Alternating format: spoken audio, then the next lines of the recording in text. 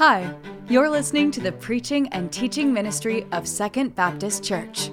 These resources are not designed to take the place of a local church, but we hope they will encourage you on your journey with Christ. For more information about how you can connect with the Second family, visit mysecond.family. This sermon was delivered live at our West Conway campus. Thanks for listening. In 2013, off the Nigerian coast, a small tugboat capsized and went down. A crew of about 12 people were on the ship at the time, and as it sank down, one of the crewmen named Harrison O'Keene, who was actually the cook of the ship, found himself trapped in an air pocket in one of the quarters there. The other 11 on the boat died. As the ship sank all the way down to the ocean floor there, Harrison found himself in pitch black, cold water in this little air pocket there for over 60 hours. I want to, just for a second, acknowledge the reality that we've never experienced anything like that, but maybe just try to put our minds in that headspace. Absolute isolation. Absolutely by yourself. Just moments before, you're part of a crew, you're working on a mission, you're providing for your family, you know what you're doing, you know sort of the way things are going, and now your entire world has been literally turned upside down, and you find yourself completely alone, completely isolated. Like I said, none of us have experienced that sort of extreme isolation, but who hasn't felt moments in their lives in which they feel alone, in which they feel by themselves, maybe in a relationship, maybe at work or at school? You feel like you are just walking through life completely and totally by yourself. After about 60 hours, Chevron sent a dive crew down to retrieve the bodies of what they assumed were the 12 crewmen on that ship. And as they explored and as they went down to that ship and tried to pull the bodies out, they pulled 11 bodies out. And then right about 60 hours, they discovered Harrison was still alive. There's actually a photo of a man named Alex Gibb reaching out and holding the hand of Harrison, letting him know that they were there. If we could even begin to put our minds in the feelings of isolation that Harrison was feeling, could you then try to feel the joy, the excitement, the level of hope that you would feel when you see the lights from the divers, when you feel the touch of another human?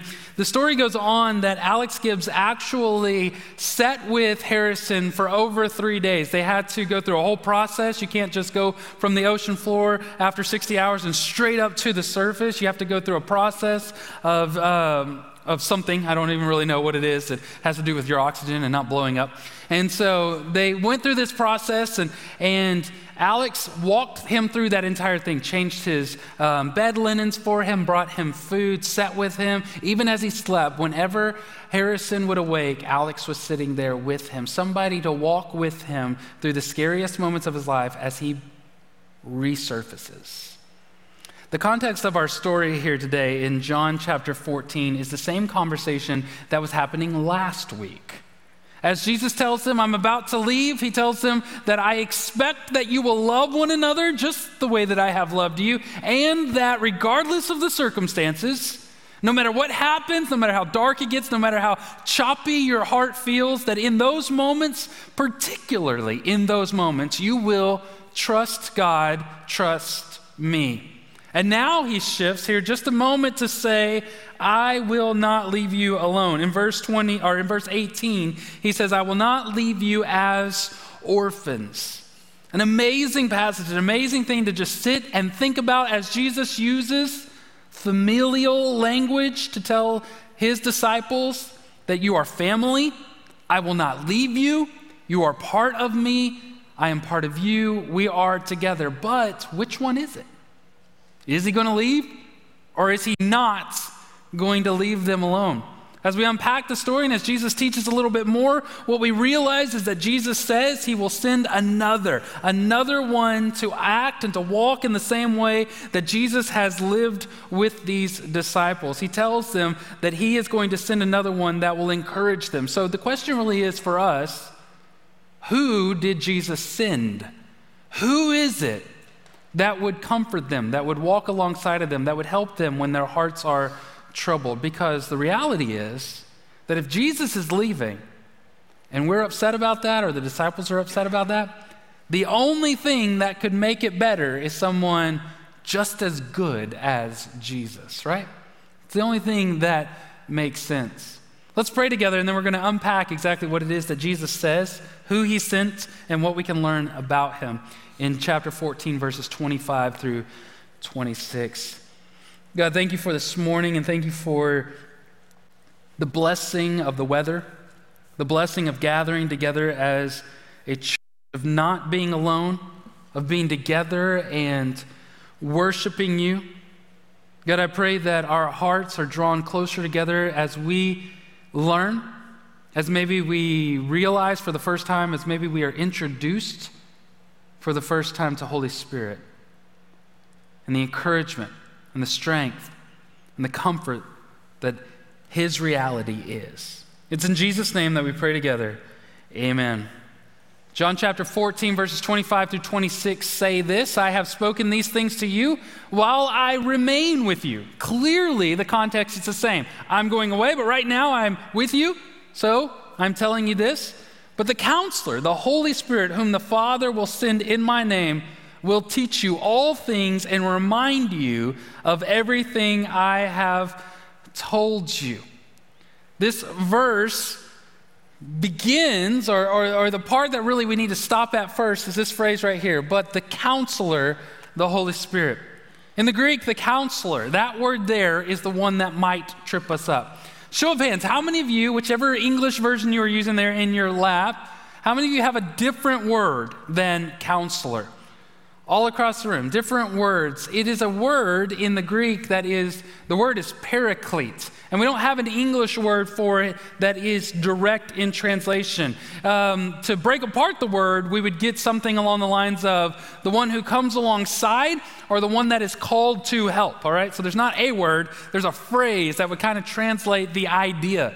In different English translations, you might have advocate, helper, counselor, comforter. There's any number of things that could be translated in that way.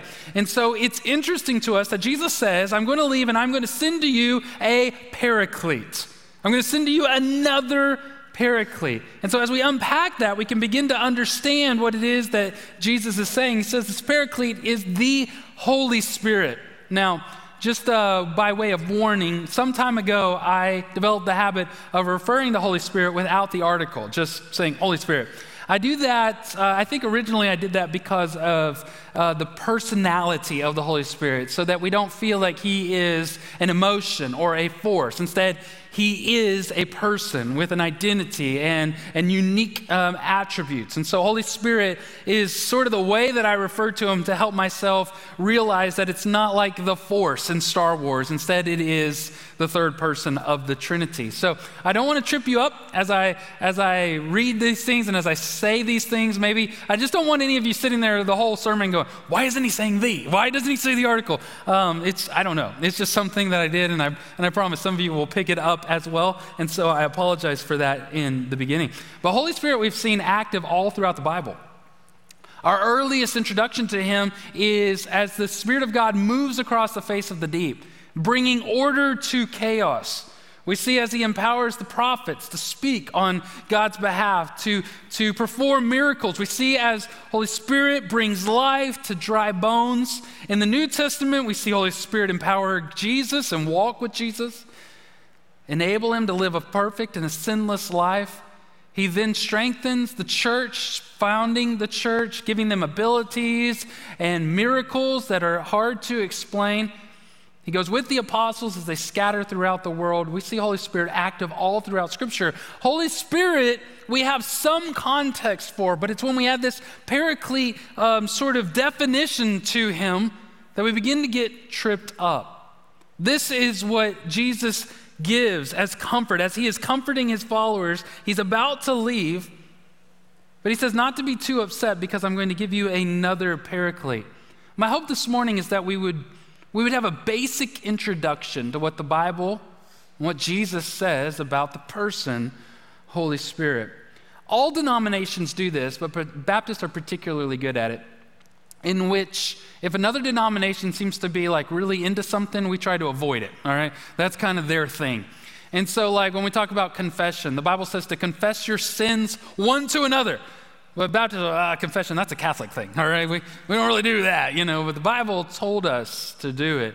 Holy Spirit is one of those doctrines where we really kind of feel like that's Pentecostals, that's Charismatics, that's the Assemblies of God. They're going to really kind of zero in on that. We're not against them. They're going to focus on that. We're going to focus on, missions or something along those lines. But the Bible does not afford us the opportunity, the privilege. You're not allowed to just ignore doctrines, realities within Scripture. And so while we could do a deep dive into the doctrine of Holy Spirit, which we call, the big word for it is pneumatology, we could do that.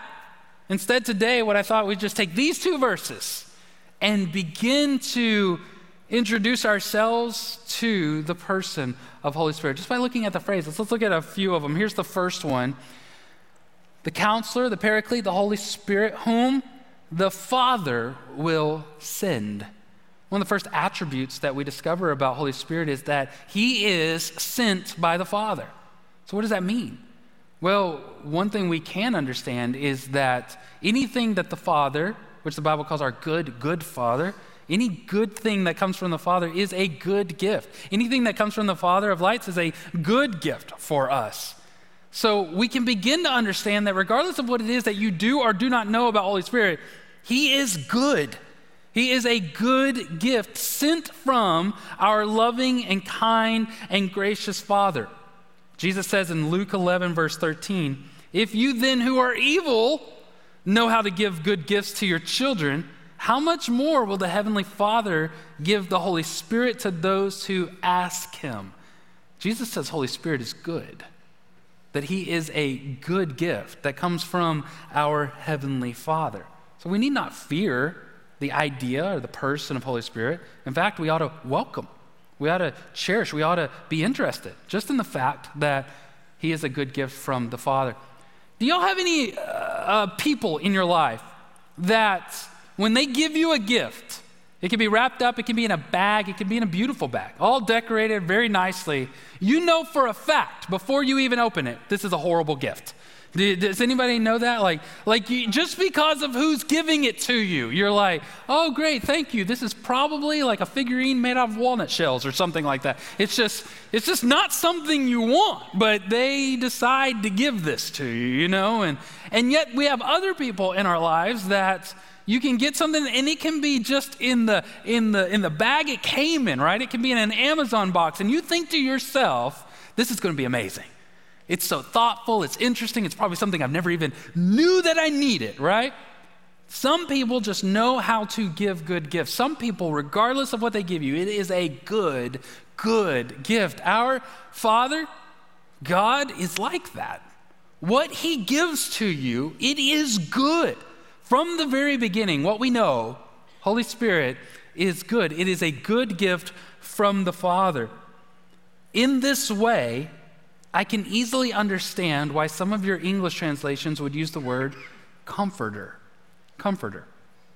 That as Jesus is leaving, as he is about to depart, as he is about to go away and leave them physically here on the planet, he tells them, you can be comforted in this reality that another paraclete is going to come and comfort you. It is a good gift from the Father and not something that you need to worry about, not something that when your heart is troubled will not be there for you. This is why the Holy Spirit is calming and is good. So just right off the bat, Paraclete is good. It's a good gift. Look at the next phrase. He says, whom the Father will send in my name. All right, this is an interesting phrase because we do this a lot.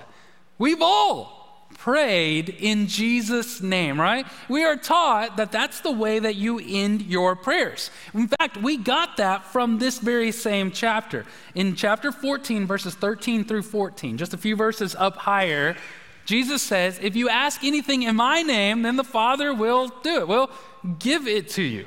So we sort of become, the two ways that we understand this is either it's just the magic words that you say at the end of a prayer.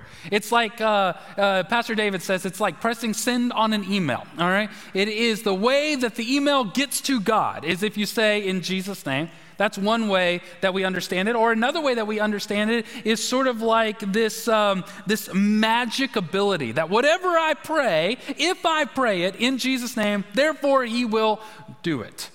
Jesus, give me $1 million in Jesus' name, amen. And then you just wait for the check to come.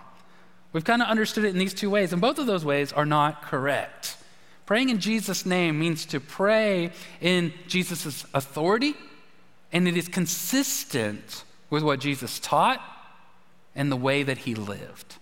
So you can't just pray whatever you want to and slap Jesus' name on the end of it and expect it to happen.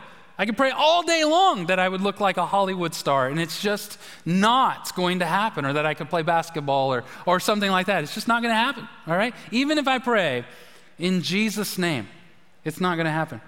So there's this idea that praying in Jesus' name is going to pray with what is consistent with Jesus. Have you seen the stories of people getting spammed with emails that come from their boss or from a friend or something like this? This has actually happened to our staff here at the church, where an email will come from Pastor Josh, and Pastor Josh requests that you go buy 100 iTunes gift cards and then bring them and put the numbers into something like that. You know, that sort of thing. It's actually kind of a popular spam. Thankfully, our staff saw the email and thought, this doesn't seem like something that real Pastor Josh would want them to do, right? And so we mark it as spam and we block it, and we didn't buy any iTunes gift cards, all right? Because it's not consistent with the way that I am. I'm not going to email you on a Saturday night and ask you to buy 100 gift cards. Church, for the record, I will never email you and ask you to buy anything, all right? It is not consistent with, even though it has my name on it, same thing with Jesus. Holy Spirit will be sent by God in Jesus' name. It will be consistent with what Jesus taught. It'll also be consistent with the way that Jesus lived. The Bible teaches us that Jesus lived by the power and the guidance of the Spirit and the work that the Spirit did. Theologian Bruce Ware wrote one of my favorite books. It's called The Man Christ Jesus. And in it, he wrote this: the Holy Spirit's role in the life of Christ was not limited to the conception and birth. He also empowered Jesus for his ministry, his miracles, his teaching, his death, and his resurrection. The impact to the disciples is this: as Jesus says, I'm going to go away, the very same friend that walked with Jesus through his earthly life would then walk with each of them. The very same person that's consistent with Jesus' teachings and with his life. Romans 8:11 says, and if the Spirit of him who raised Jesus from the dead lives in you, then he who raised Christ from the dead will also bring your mortal bodies to life through the Spirit who lives in you. The very same Spirit that raised Christ from the dead is the very same friend that walks with those who believe and trust in Christ. Again, Bruce Ware wrote, the Holy Spirit's empowerment of Jesus was not just for Jesus' sake, but also for the sake of those whom Jesus came to save, and to whom he would eventually send the Spirit as a gift. Jesus says, I'm about to go, but don't be worried about it, because the Father sends good gifts, and he will send another, a paraclete, that will act consistently with the way that I have acted and the way that I have taught. He goes on to say this, and he will teach you all things and remind you of everything that I have told you. Now, honestly, this week as I wrestled with this verse and I studied this verse, this phrase was the one that I had the most questions about. It's not even the most theological of the phrases, but it was the one that made me stop and ask, how does he even do that? how does Holy Spirit teach me? How does he remind me? How did he teach them, and how did he remind him? And so just putting my mind in the lives of the apostles, in the lives of the disciples, I tried to think, what did Holy Spirit do for the disciples in the years that followed Jesus' ascension, when he departed, when he left? Well, one thing I think Holy Spirit taught them through experience, through their experiences. What's about to happen for the apostles after Jesus ascends is that they will experience great victories, where many, many thousands of people will come to believe and to trust in Jesus. They will experience great hardships and challenges and trials, and all but one of them will be martyred for their faith. And I believe that in those moments, in those times, in their everyday lives, in the Mondays through the Sundays, in the ups and the downs, there were moments in which the apostles, through the illumination of Holy Spirit in their lives, thought, oh, this is what he meant. Taught them in those experiences where they said, I remember Jesus saying that the world hates him, and so they're going to hate. This is actually encouraging, that he will never leave us nor depart from us, that those who remain in him will grow and will flourish, and that there will be, their young men will prophesy, and their young daughters will prophesy as well. They saw this happening. They saw these things happening, and through experiences, they were taught by the Holy Spirit. I also think through the Word, through what we call Scripture, through what we call the New Testament, there is this reminding, bringing to their memories what it is that Jesus taught. He says, and he will remind you of everything that I have told you.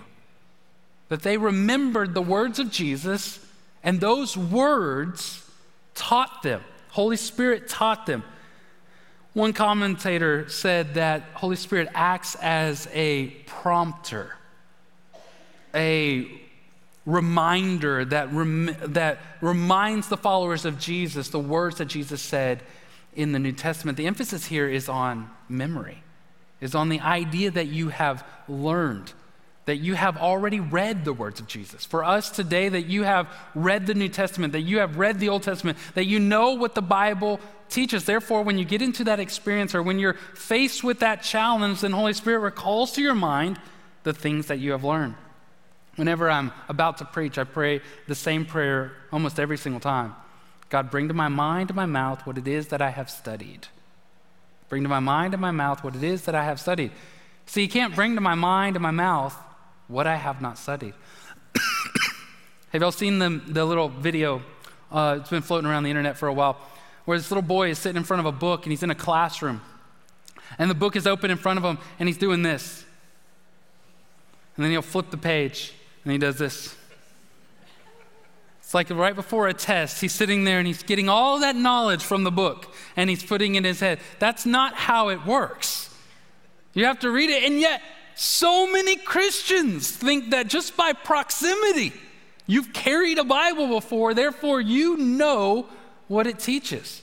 Or you've heard something, or you saw a picture on the internet with a Bible verse quote, and so therefore you understand what it teaches. And what's even more dangerous is so many Christians with that depth of study have believed themselves to be experts at what it teaches. The Holy Spirit will not recall to your mind what you have not learned, what Jesus has not told you. We need to study, we need to learn, we need to have that impact in our lives. Now, I know I've told you not too long ago that the heater coil in my dryer, my clothes dryer, went out. And so because of the ice machine situation, I now feel like I can fix anything. And so I Googled this, and I watched these YouTube videos, and I said to myself, I can do this. This one looks easy. So I ordered the part, and it took a couple days, and then the part came in, and I gathered my sons together, all three of them, and I set them down there in our laundry room, and they helped me pull the dryer off of the platform there, and we set it down on the ground, and then I showed them every step, that everything that was in my mind was coming out, right? I'm like, this is how you pick out which drill bit you need, and this is how the drill works, and when you pull the screws out of this, you need to set it in one place, because oftentimes they get all mixed up. Oh, and notice this, these screws are this shape and these screws are this, and you want to keep them separate because you got to put it back the same way. And I'm going through all of this, and we're about 10 minutes into this, and they're not really saying much. And finally, my second-born child looks at me and goes, "Dad, why are we doing this?"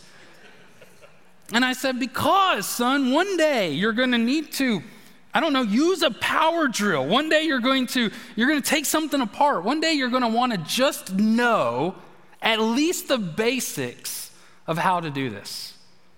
He's like, "Okay." And he sat there for like 5 more minutes, and I had enough of the silent attitudes. And so I just sent them all out of there, right? But I did feel like they need to at least know so that later they can recall. It's the same thing in our lives with Jesus and the words of Jesus. You need to sit at the feet of Jesus. You need to be quiet and listen to what he says, because one day you're going to need to know. Principally, the scriptures are for us to know Jesus, to know him as a person. But secondarily, they are useful for us in maturity and growing and edification and what it is that we need in this life. This is where this all goes. Jesus is leaving, and he clearly says while he is gone, his disciples were to love each other and to trust God. But at this point, he says, the Spirit will walk with you, each of you. And he is a good gift consistent with Jesus' ministry, his life, his teaching, and he's going to help you do what you need to do and be there for you while you do it. God himself, God's Holy Spirit, walking with each and every one of them. So when I step back from this text and I look at it and I ask myself, how does this impact my life? How do I apply this to my life? How do you apply this to my life? Well, one glaring, loud theme comes across. You are not alone. You are not alone. Over and over and over again, I feel isolated and alone. I think that many of you do the same thing. Right after the 8 o'clock service, one of the ladies of our church, she's a widow, she came up and she started to tell me about how the ministry of Holy Spirit really helped her right after her husband passed away. She said she went home and she said to God, "Well, God, it's just me and you," right? And there's a part of us that feels sad about that, but there's a part of us that should rejoice in that reality. Some studies suggest that over 60% of Americans regularly feel alone and isolated. And this goes across the entire spectrum: economics, background, history, education levels, whether or not you're in long-term relationships, deep community like a church, whether you're a student or middle-aged or a senior adult, over 60% of us regularly feel like we are all by ourselves. You ever been in a room full of friends and feel completely on the outside, right? You ever sat there with your spouse and still felt completely isolated, like you are all by yourself? Resounding over and over and over again for the Christian, Jesus says, you are not alone. Your whole life can feel like it's capsized and you're sitting at the bottom of the ocean in the cold water in the dark of night.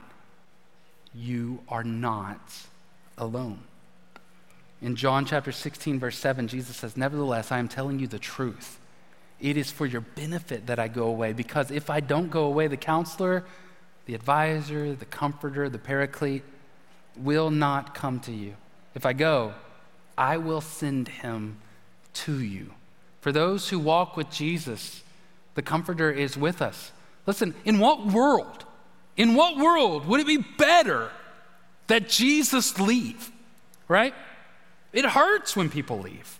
It hurts when people act as if you are disposable, that whatever difference in life, whatever causes division would just have them to dispose of you or to disregard you or no longer speak to you or to just cast you off to the side. That hurts. That isolation feels rejecting. And so in some ways, I can imagine as the disciples are standing there and Jesus says, "I'm leaving," that there's got to feel this pain. And Jesus says, "Nevertheless, I'm telling you the truth. It is better that I go."